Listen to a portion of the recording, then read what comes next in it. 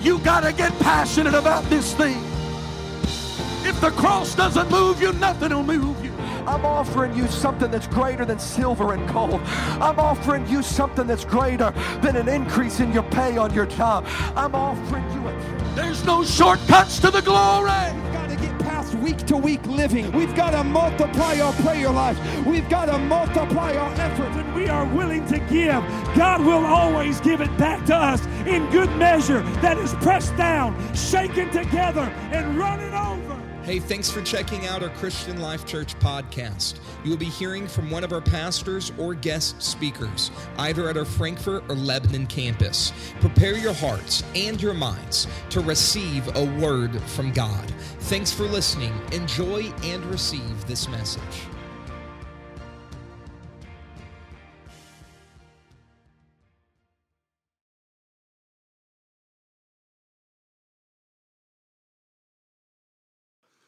The Lord has been dealing with me ever since the start of the year, I suppose,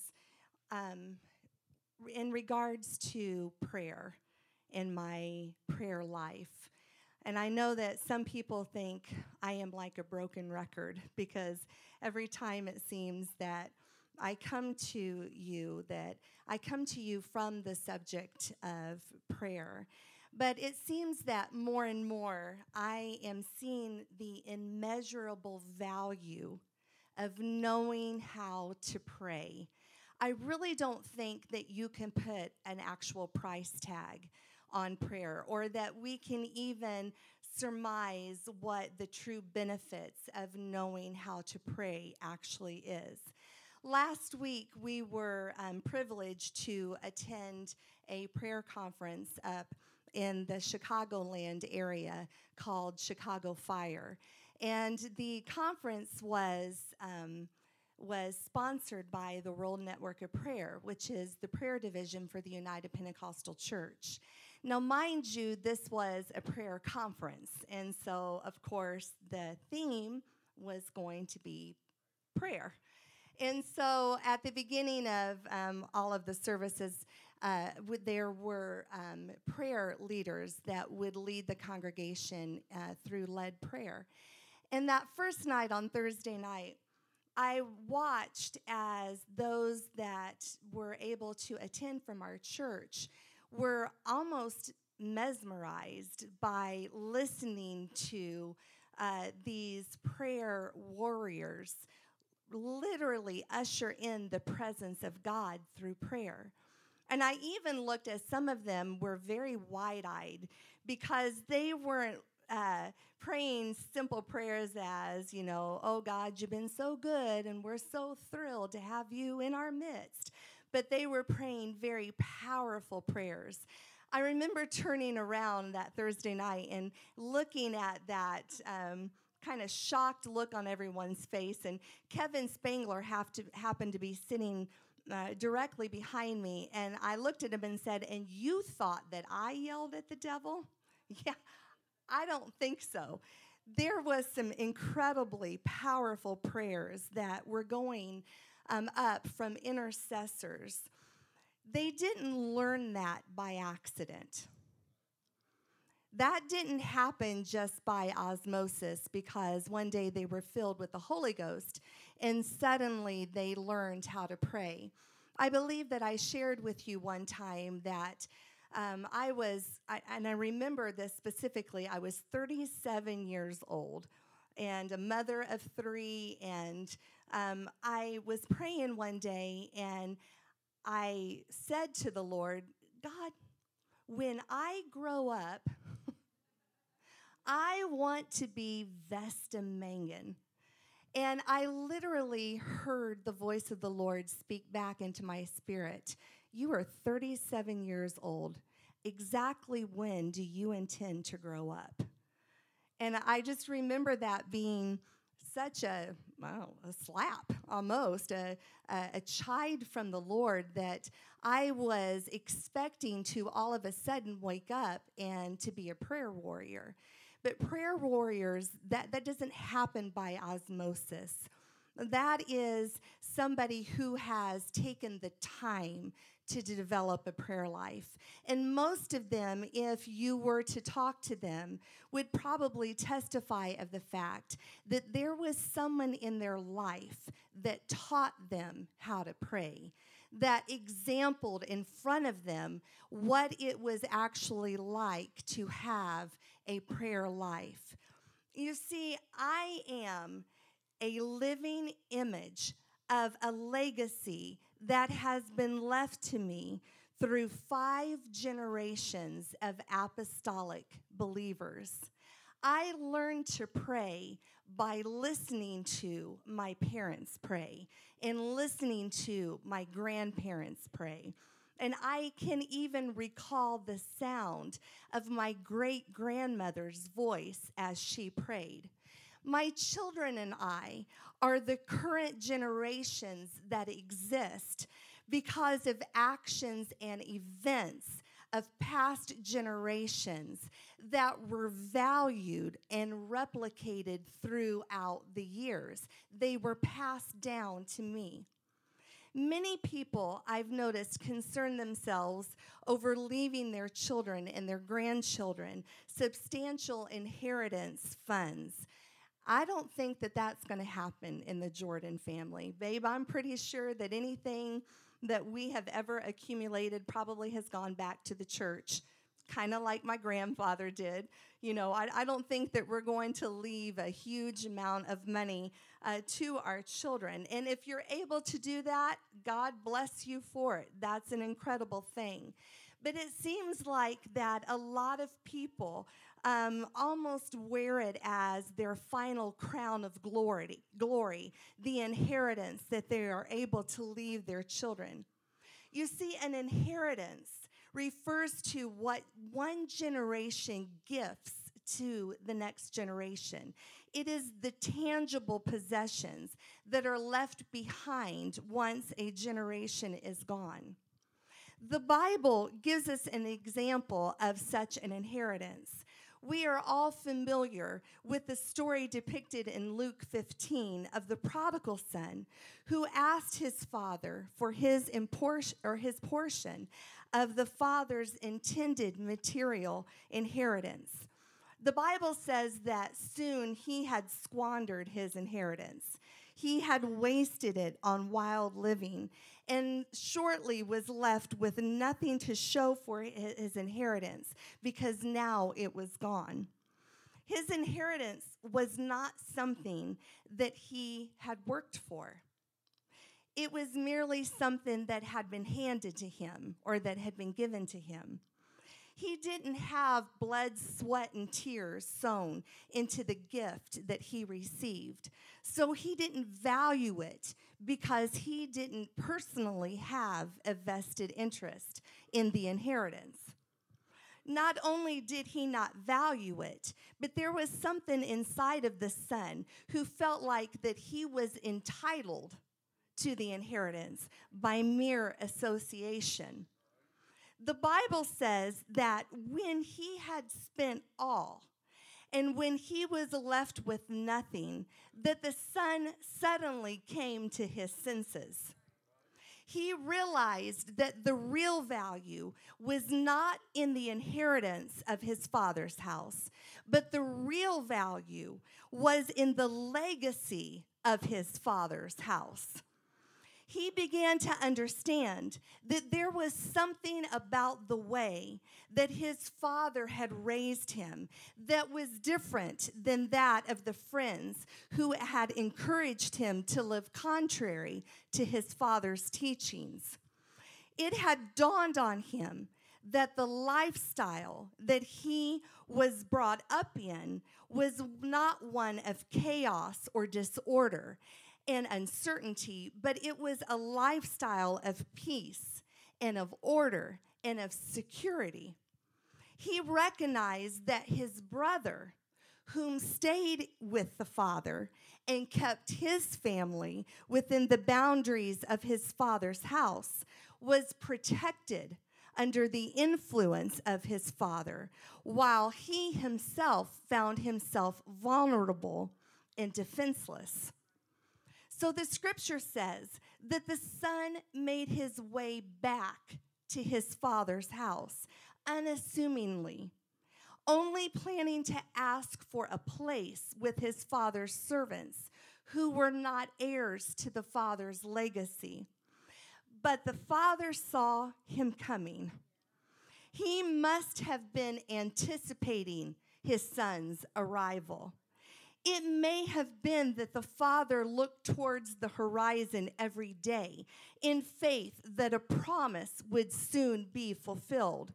Whatever it was, the father ran to his son. His son didn't look like he had looked when he left his father's house. He brought back with him the stench of the world that he had been living in. The Bible says that the father threw his arms around his son because it didn't matter to the father where the son had been. But he threw his arms around him and he called him son.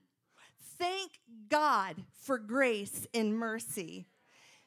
Thank God that when we fail and when we fall, God wraps his arms around us and welcomes us back into his fold.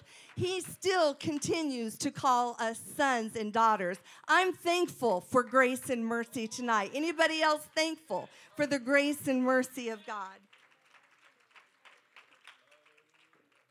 The father never attempted to punish the son.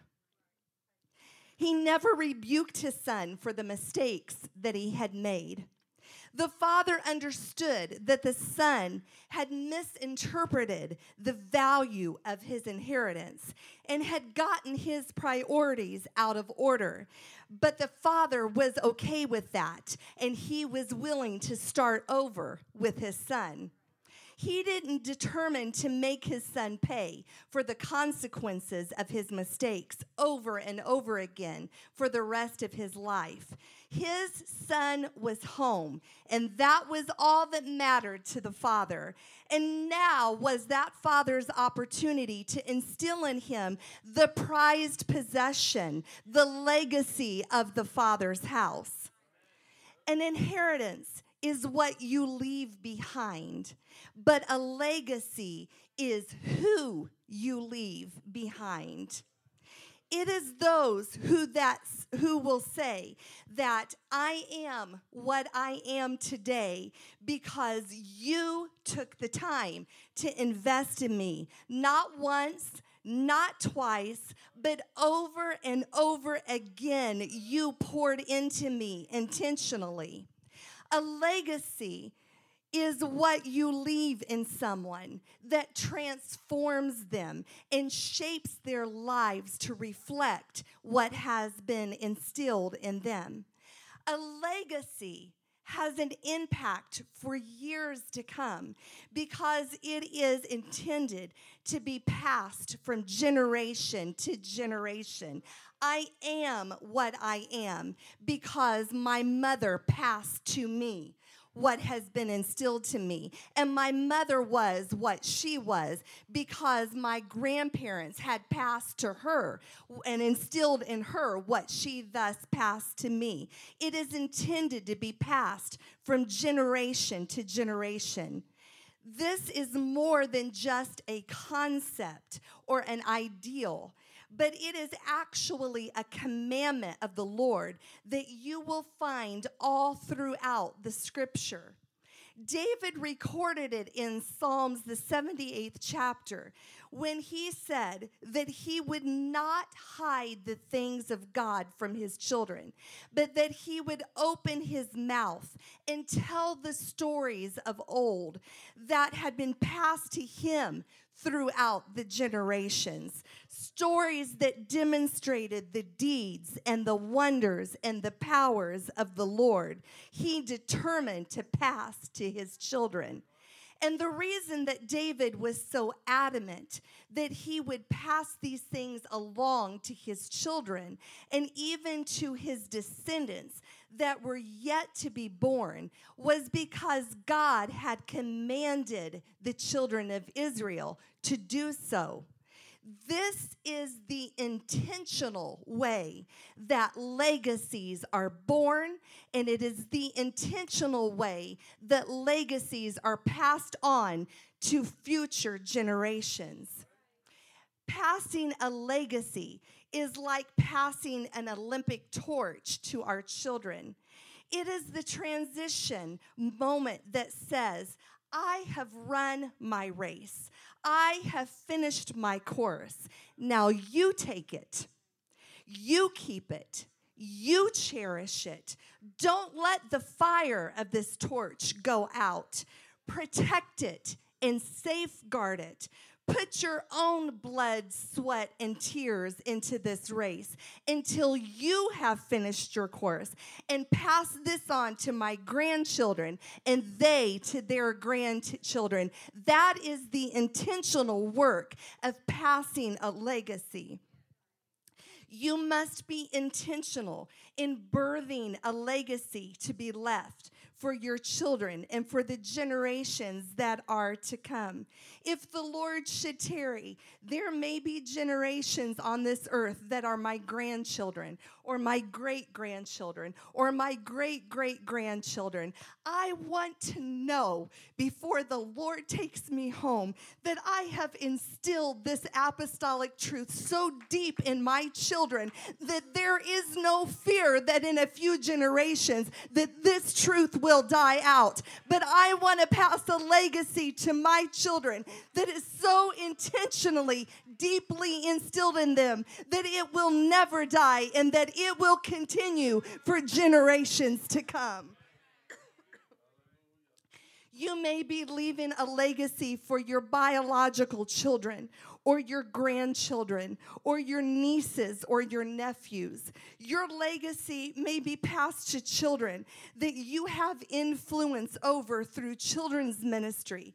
It may be children or youth or young adults whose lives are heavily influenced by you.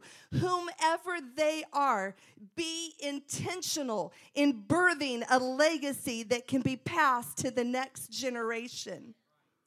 Every Sunday, we don't even realize how blessed that we are.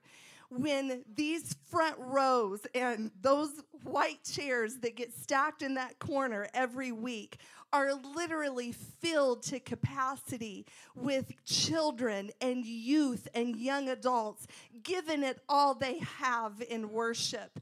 I can't tell you the number of times that I have gone live on Facebook with our services, and I very intentionally will scan the front part of our auditorium, and I can't tell you how many people have made comments, oh my goodness, how in the world did you get those kids and those young people to sit in the front? We can't even get them off of the back rows. We are very, very, very, very blessed. These kids that are sitting in this front row, I have done my dead level best to impact each one of them at some point in their lives. It may be something that has been very small, but I have done my best to be intentional in impacting their lives and passing something on to them.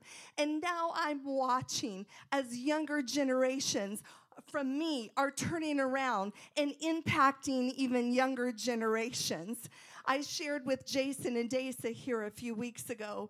It was on a Sunday night, and I came in, and I was surrounded by several kids, and I looked up, and Taryn come walking over. And, of course, I thought, well, I'm so important that, he would want to talk to me. I'm sure that's why he's walking over. And so I turned, and I smiled, and I was ready to listen to what he was getting ready to tell me. But Taryn bypassed me. And at first I thought it was your best friend. What in the world? But what I saw and what I witnessed moved me so deeply as he bypassed me to a bunch of little kids sitting right on that front row. And he bent down like this, and he put his hands on his knees, and he said, guys, I see you're sitting on the front row with Mama J. That is so awesome. So, does that mean if I look over at you during service that I'm going to see you worshiping like crazy? And those little kids looked at the big boy and said, yeah. He said, that's awesome. I'm going to be watching you. I'm good with that. Because he is going to pass on to younger generations what's been instilled in him.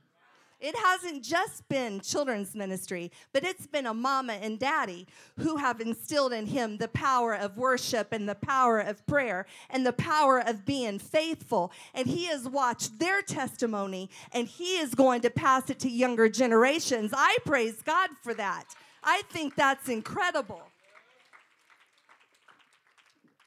The kids that you see sitting in the front, do you realize that their age ranges from 3 years old to about 26? Are you 26? Kids to me. I'm old enough to be your mama. It is what it is. They range from ages 3 to 26. My own children are included in this group that is sitting up here. I have a brand new generation that has taken a spot right next to me. And if they crowd me out, don't you dare get offended if you see me sitting in the floor. I would rather give my spot up to them than to discourage them and tell them that there is no room for them. I'll sit in the floor. I got no problem with that. I'd rather sit in the floor. It's more comfortable to me. I'm good with that. But they have taken a seat right next to me since the first of the year. And let me tell you, they watch every move I make. You're going to see me talking to them throughout the worship services and encouraging them to clap and to sing and to shout. Sunday night, I turned and Seth, I'm trying to remember even what song it was. I can't even think off the top of my head. But he was just singing with all his might. And I looked at him and I'm like, that's it, Bubba. Sing it louder. Why not? Do you think that I'm going to be able to encourage him when he's 18 years old and he's never worshiped in church? It's too late by then. I want to get them when they're young. I want to train them when they're young. I want them to grow up to know that when you come to church, you worship. When you come to church, you dance, you shout, you clap your hands, you sing, you give it all your might. Because if they will learn that when they are a child, then they're not going to be an adult occupying a pew and not able to worship. I want them comfortable with their worship at a young age.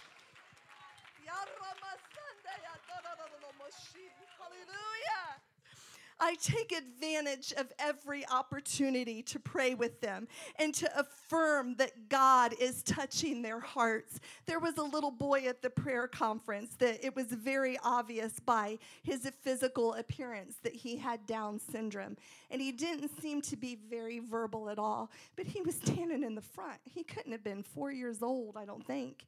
And he had his hands lifted and people were praying with them, and he was looking, and you could tell that he was sincere in what he was doing. And I bent down in front of him. Of course, I'm gonna, my best friends are 3 foot and under. It is what it is. And I'm looking at him. I'm saying, Bubba, you're doing so good. I don't even know his name. I have no idea what his name was. But I looked at him and I said, Bubba, is Jesus touching your heart? And with his hands lifted and with very little understanding, he communicated to me by going, because Jesus was touching his heart. I want to take every opportunity that I can to affirm to these kids that this isn't just play. They're not going to get it right all the time. They may get a little out of control here and there. Just close your eyes if it bothers you. Or face the back wall if you need to. But I'm going to affirm to them that what they are doing is worship unto God. It doesn't have to look like my worship. It doesn't have to sound like my prayers. It doesn't have to be the spitting image of me, but let them be individuals. Let their relationship with God be what represents their personality and their age. Let them establish it now so that they have a relationship with God when they're 15 and 16 and 18 and 21, and we don't have to fear losing one more generation to the world. I refuse to lose another generation. I will not stand idly by and watch them self-destruct, but I will constantly go to them and pull them along and do everything I can to pass a legacy to them, to instill in them, Hear, O Israel, the Lord our God is one Lord. There is one faith. There is one baptism. The Lord loves you. The Lord wants you. There's a place for you in Christian Life Church.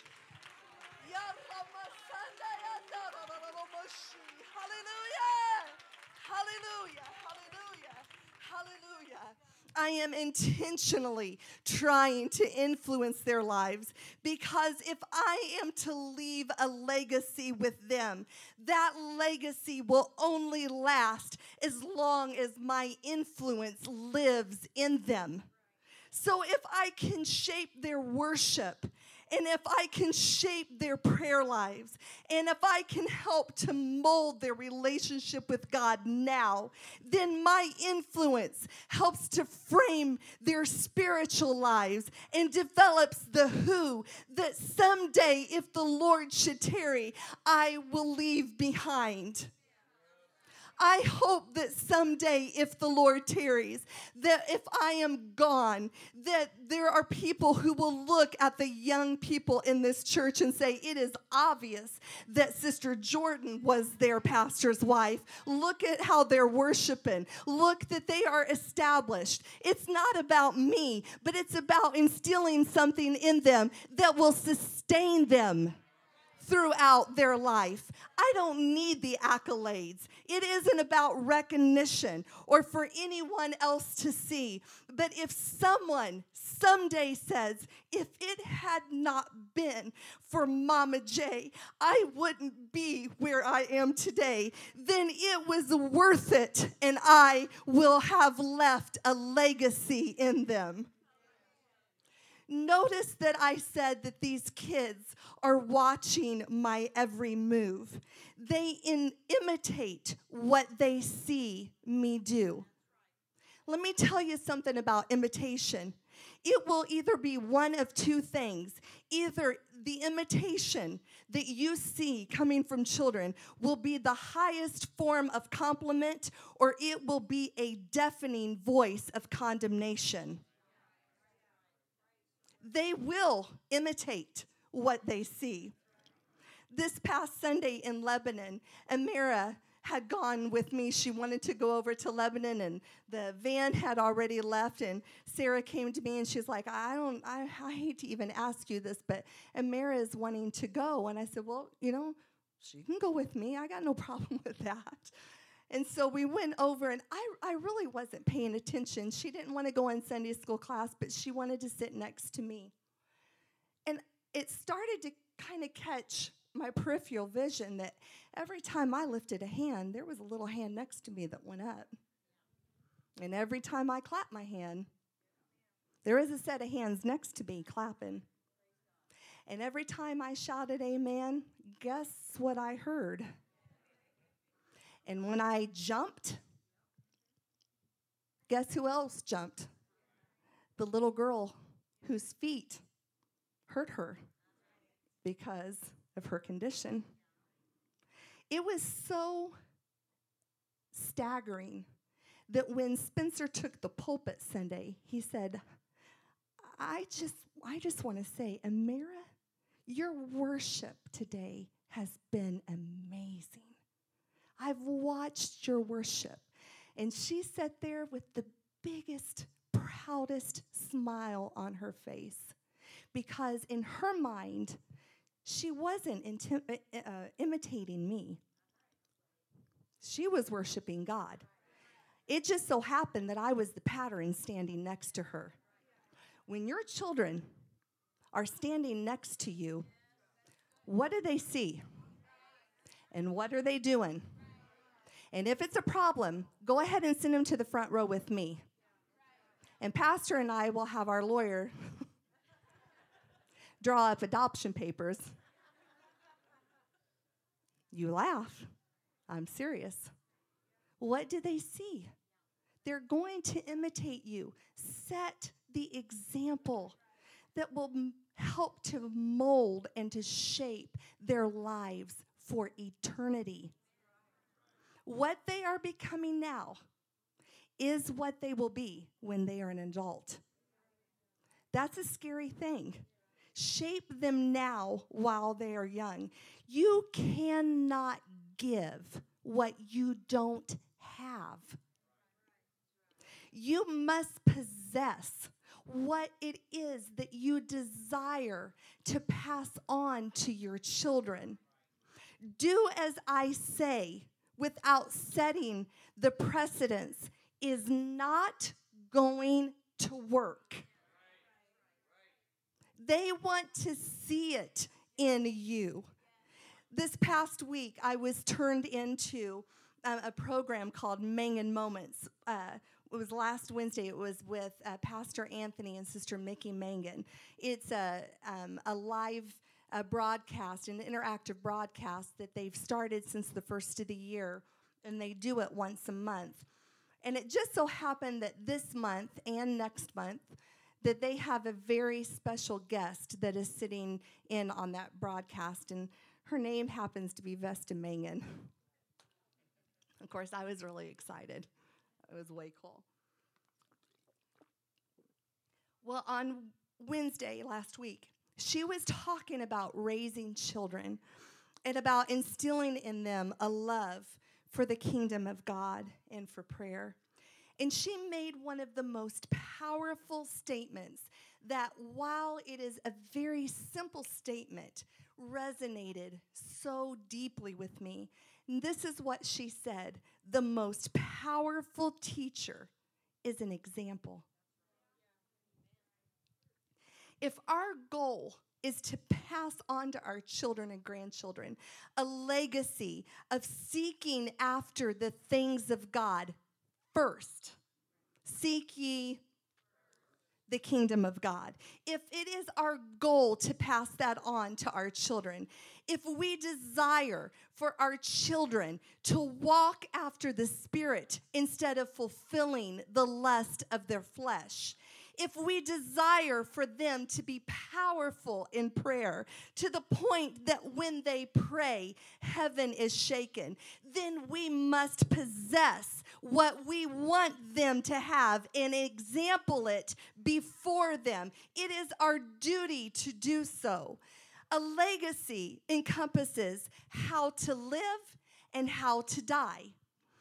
It is living a consistent life in front of our children that demonstrates to them a life well lived that gains a heavenly reward. This example speaks to our children that if you will follow this example, that you can say the same thing. I know of a surety who my Redeemer is. I know that I am going to end a heavenly reward.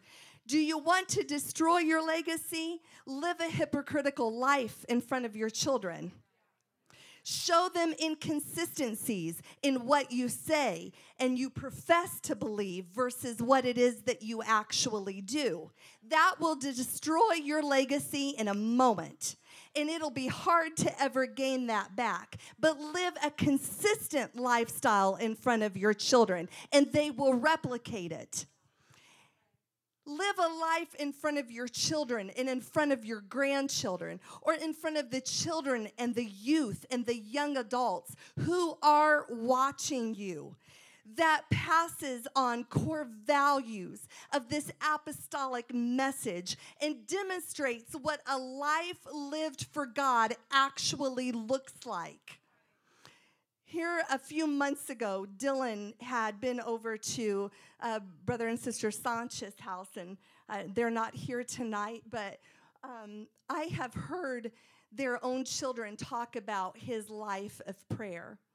And it's one thing for your own children to say, this is what my parents do. But when someone else's child visits your house, and that child comes home like Dylan does and says, Mom, that man is a man of prayer.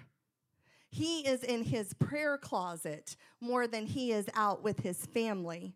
And he is hearing the voice of God. I'm telling you, his prayer life is amazing. That is an example that my son is watching and that my son saw. Your legacy is the final chapter of your life, the final chapter of your life's book that sums up the theme by which you have lived by. Leaving a legacy is the greatest eternal reward that you will ever receive. You can lay up all the riches in this world, but when they lay you in that casket, I've got news for you. Those dollar bills are not going with you. Neither are the hundreds or whatever it is that you have in the bank. But your legacy, what you instill in your children, is going to have eternal reward. God does not think in temporary realms, but he thinks with eternity in mind. Everything that we do should be with eternity in mind, not just for us, but for our children as well. Before my husband and I make any kind of life decisions, we first talk about not what is this just going to mean to you, and what is it going to mean to me, but what is it going to mean to our children, and what is it going to do to our home. Life is just for a season. I am amazed that I'm 48 years old. I have no clue how this happened and how it went by so fast. It's just short. You don't have that much time. And we are here today, and guess what? We're going to be gone tomorrow. We have a short span of time to instill in our children the legacy that we want to leave behind. According to the International Bible Society, nearly 85% of people who become Christians do so between the ages of 4 and 14. And they refer to it as the 4-14 window. That is not a lot of time, ladies and gentlemen, to influence them and to instill in them core values and beliefs. If we're lucky, our children and our grandchildren will stick around through their college age years and maybe will continue to value our input. What are we imparting to them? What is our life saying to them? What steps are we taking today to ensure that we will leave a godly legacy for our families to follow tomorrow? It has been said that either you can give a child a fish to temporarily satisfy their hunger, or you can teach that child how to fish and give them the skills that they will need to never go hungry in this lifetime. If we are going to leave a legacy for our children, we are going to have to put in place the infrastructure by which they will build their lives into their adulthood and pass on to their children. We are going to have to pass on the skills that they will need to win spiritual battles. But if we never win a spiritual battle, and if we are always defeated, don't expect for your children to walk in victory. Teach them the skills of how to win a spiritual battle. We are going to have to pass on a love for the Word of God that will serve as the blueprint for their lives. We are going to have to demonstrate what a consistent, a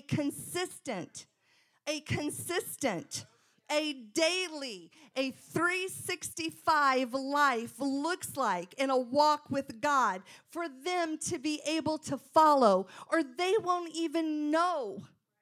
They won't even know what it looks like if we don't demonstrate it in front of them.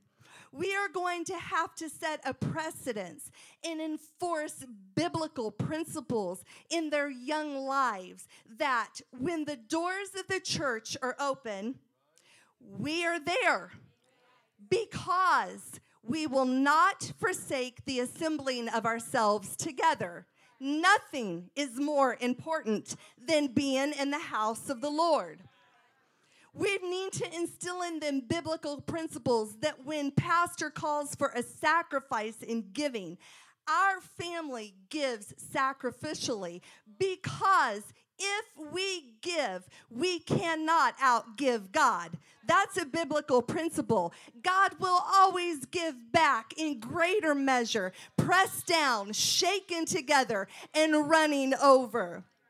We need to instill in them principles that when the church is called to seasons of fasting, our family will fast. It is not an option, because biblically speaking, our flesh needs to be crucified every day. Your flesh needs to be crucified. My flesh needs to be crucified. Pastor's flesh needs to be crucified. Nobody is exempt to that biblical principle. And when it comes to prayer, whether it's pre-service prayer, prayer meetings, 24-hour prayer sign-ups, family prayer, daily prayer in the home, we all will humble ourselves and pray and seek the face of God, because biblically speaking, it is the way that God will hear us, and we will gain the attention of heaven, and God will heal our land as a result of prayer. Those are the things that we need to be instilling in our children. When my husband and I hope it's okay if I share this, when my husband and I were in Texas, my husband had gone up to the area that his our brother-in-law owns a what does he own? Where he works on cars, a shop, and he was having a tire fixed, and my Anthony had said you need to go to such and such a place. He said he'll take good care of you, and he'll do you right. And so my husband went to this establishment, and he sat in there, and the guy gave him a great deal on 4 tires for a trailer. Woohoo! Exciting. He was excited. I was happy for him. It was a good deal. But my husband was sitting there, and I know, I'm a girl. But he was sitting there, and the owner kept coming out and talking with him.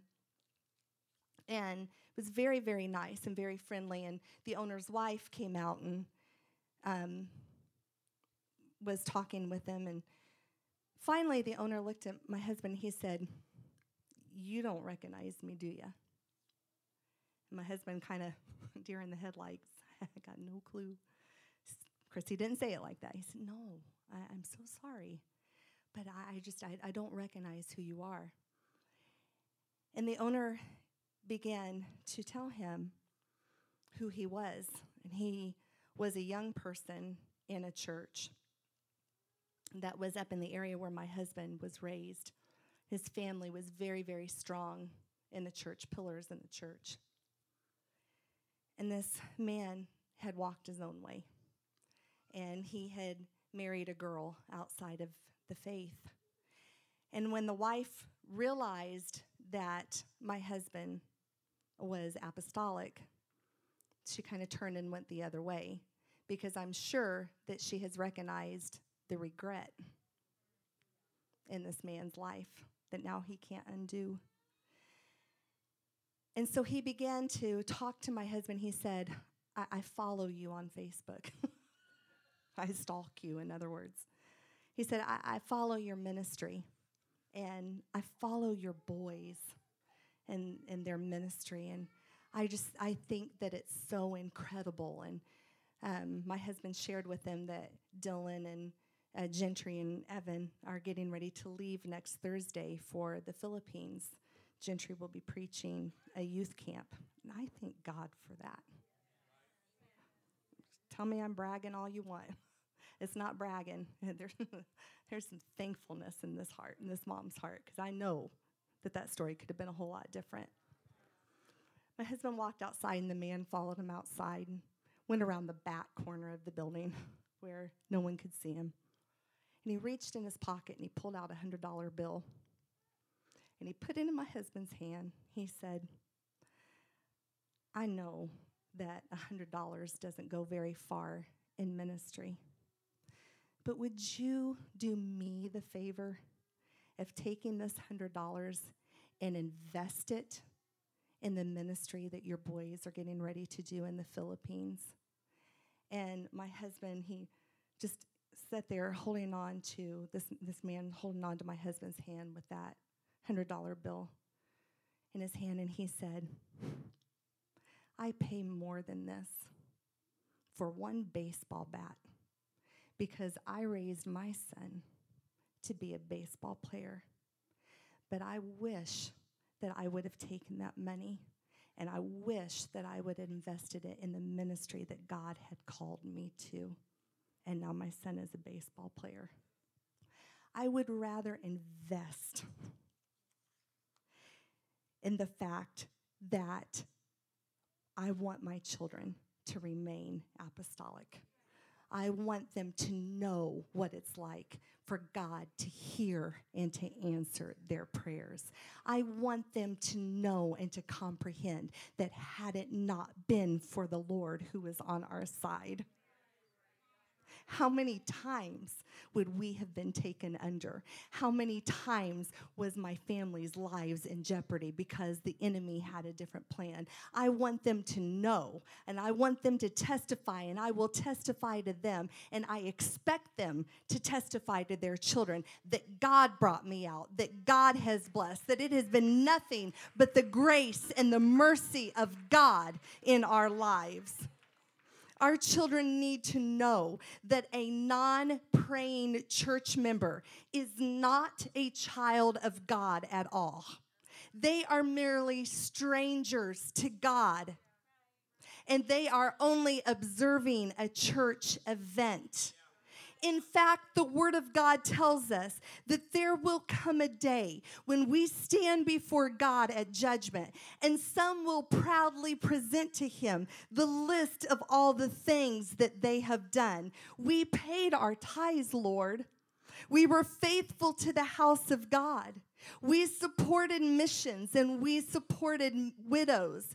We have prophesied in your name. We have cast out devils in your name. We have done many wonderful works in your name. But Jesus said, not everyone that calls me Lord will enter into the kingdom of heaven.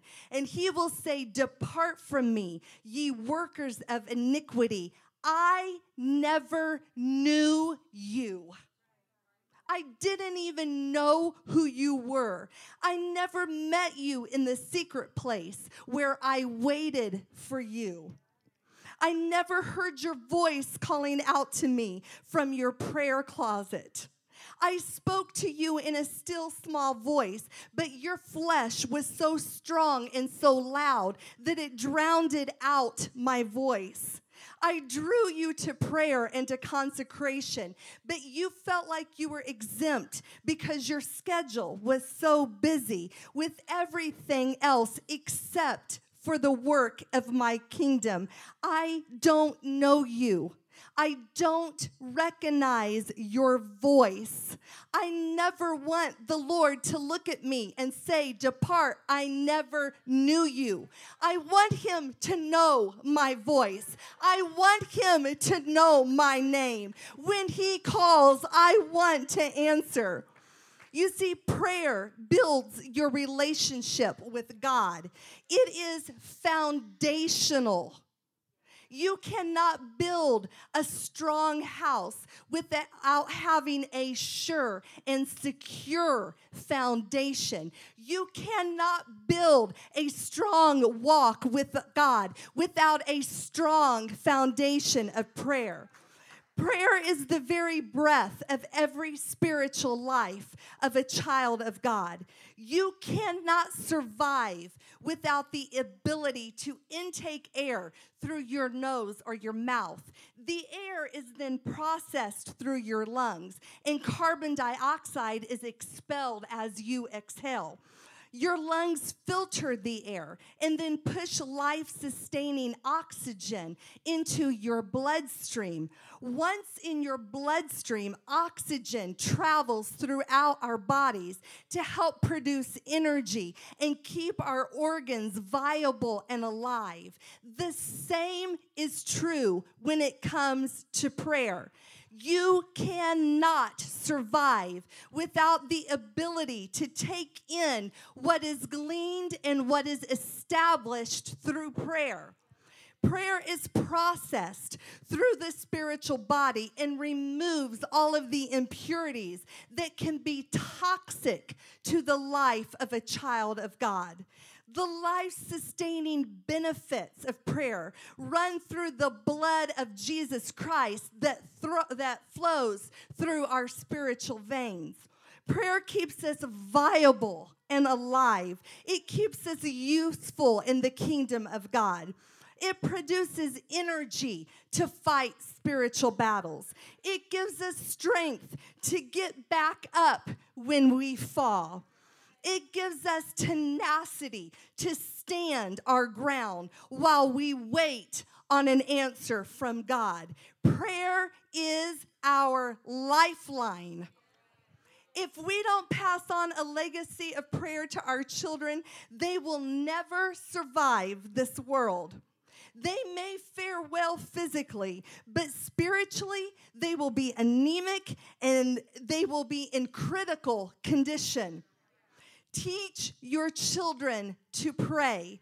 I could put in your hands all the trick of the trades. I've got stacks of stuff from Kids Prayer. I could teach you how to play and pray. I could teach you how to focus on the 1040 window. All of these little tricks of the trade. But until there is a paradigm shift in our homes and in our way of thinking that we've got to have it first, before we ever expect our children to have it, it would do us no good. We must teach them. We must example in front of them how to pray and how to seek the face of God.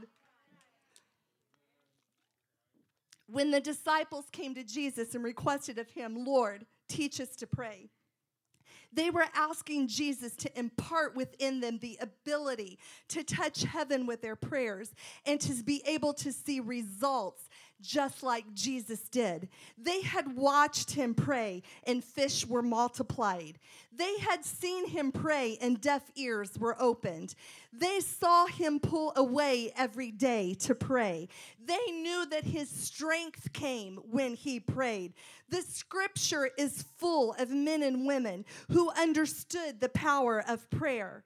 The most powerful, successful people in the Bible were moved, and who moved heaven and got the attention of the Almighty God were people of prayer. Abraham, Isaac, Moses, David, Nehemiah, Daniel, Anna, the prophetess. Hannah prayed in the temple that God would give her a son. The Bible says that her prayers were so intense that Eli rebuked her for being drunk. But God heard Hannah's prayer and gave her Samuel. There was something that Hannah passed on to Samuel that many parents are not willing to pass because it calls for great sacrifice. I have said before, and I'll say it again, when my husband and I brought our children to the front of this building and we dedicated them to the Lord, we had no idea what we were asking for. We had no idea what that would mean. We didn't understand that when we said, God, we want our boys to be men of God. We want them to be powerful. Use them for your glory. Use them in the kingdom. We had no idea that in about a week from tomorrow, my boys are going to be halfway across the world without me. That's a hard pill to swallow. It sometimes calls for great sacrifice, and Hannah was willing to make that sacrifice. She took her son, and she gave him to the service of the Lord at an early age. She positioned him in the temple to learn to serve the Lord's house. Hannah aligned her son with a man of God who could guide him in areas of ministry. If you want to better your children, align them with men and women of God who will influence them with the things of God instead of the things of this world. If your kids' greatest influences are their teachers and their friends at school, you've got a problem. You need to get them in the house of God. You need to get them aligned with young people or young adults or other adults who will say, that's not the direction you need to go, baby. Let's turn around and let's look towards the kingdom of God and working for the Lord. And thus a legacy was birthed and passed to Samuel. And he intended to pass it to future generations. It is recorded in 1 Samuel 12 when Samuel declared, far be it from me that I should sin against the Lord by failing to pray for you. And I will teach you. I will example it to you. I will pass it on to you, the ways that are good and that are right, because he learned it from his mother. That's not to say that his father didn't play an important role, but the fact was somebody was intentional in positioning their child to live a life of legacy. Teach your children to pray. I beg you, I implore you, don't let them be a lost generation. Teach them to pray. Teach them that prayer moves mountains. Teach them that prayer obtains promises. Teach them that prayer will cause fire to fall from heaven. Teach them, Sister Robin, that prayer will heal the sick and it will raise the dead. Not then, but today. Teach them that prayer shuts the mouths of lions and silences the voices of their enemies. Teach them that prayer causes them to be victorious in every battle. Leave your children a legacy of prayer. Teach them by example. Be intentional about it. If you don't have children that are still at home, but you have grandchildren, pull them along with you. Let them see grandma and grandpa praying. When it comes time to go to pre-service prayer, don't sit in here. If you're worried about losing your spot, put your purse down or bring a blanket, spread it out, and write your name on it. But when it comes to pre-service prayer, get yourself next door. Grab your children by the hand. Grab your grandchildren by the hand. Don't let our young adult voices be the only voices that they hear praying in their prayer room. Where are the elders? Where are the grandparents? Where are the parents? Teach them how to pray. Example it before them. This much I promise you. If you will be intentional and you will pass a legacy of prayer to your children, I can assure you, I am living proof. Greater things than these will they do. The things that my children are doing, I will never be able to do. And guess what? I'm perfectly fine with that because I understand that it was something that their father instilled in them or something that maybe by some slim chance that I instilled in them that is allowing them to be used mightily of God. My children know how to pray. And when someday, if God blesses me with 10 granddaughters, that was prophetic. I felt it in the Holy Ghost. But when I am blessed with grandchildren. Let me tell you something. When they come over to my house, guess what, baby? We're praying. And if I find out my boys aren't praying in their home, mama's coming over. And mama's going to clean house. If I have to take a house shoe to them, they're going to pass it on because I want to see them accomplish more than I've ever accomplished. I want them to be more powerful than I've ever been. I want them to be involved more in the work of ministry than what I have ever dreamed about doing. I want to pass to them a legacy that will sustain them and that will keep them, and that one day I will know of a surety that I will meet them on the other side. I want to pass a legacy on to my children. If you feel that way and you are willing to commit to the Lord, that you are going to take this word, as poorly as what I may have spoken it tonight, but you're going to take it and you're going to let it settle in your spirit, and you are willing to commit to God that whatever it takes, I am going to instill in my children how to pray and have a walk with God. I want you to stand to your feet and I want you to lift your hands. I don't want to hear a mealy mouse prayer coming from this congregation, but I want to hear a heart's cry. I want to hear it resonate through this building. I want those children over on the other side to say, what is going on in that sanctuary? Because it sounds like mom and dad and grandma and grandpa and pastor and all of those adults are getting a hold of God. It should resonate so loud that they come in here and say, I don't want to miss what's going on. Let it resonate. Let it come from the depths of your being. I will pass this on to my children. I will not lose another generation. There will be a legacy passed of apostolic beliefs and doctrines. They will be strong men and women of God.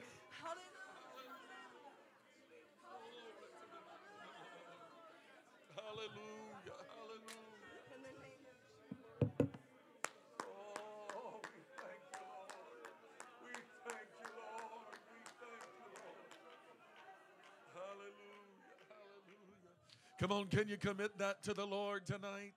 Can you commit that to the Lord tonight?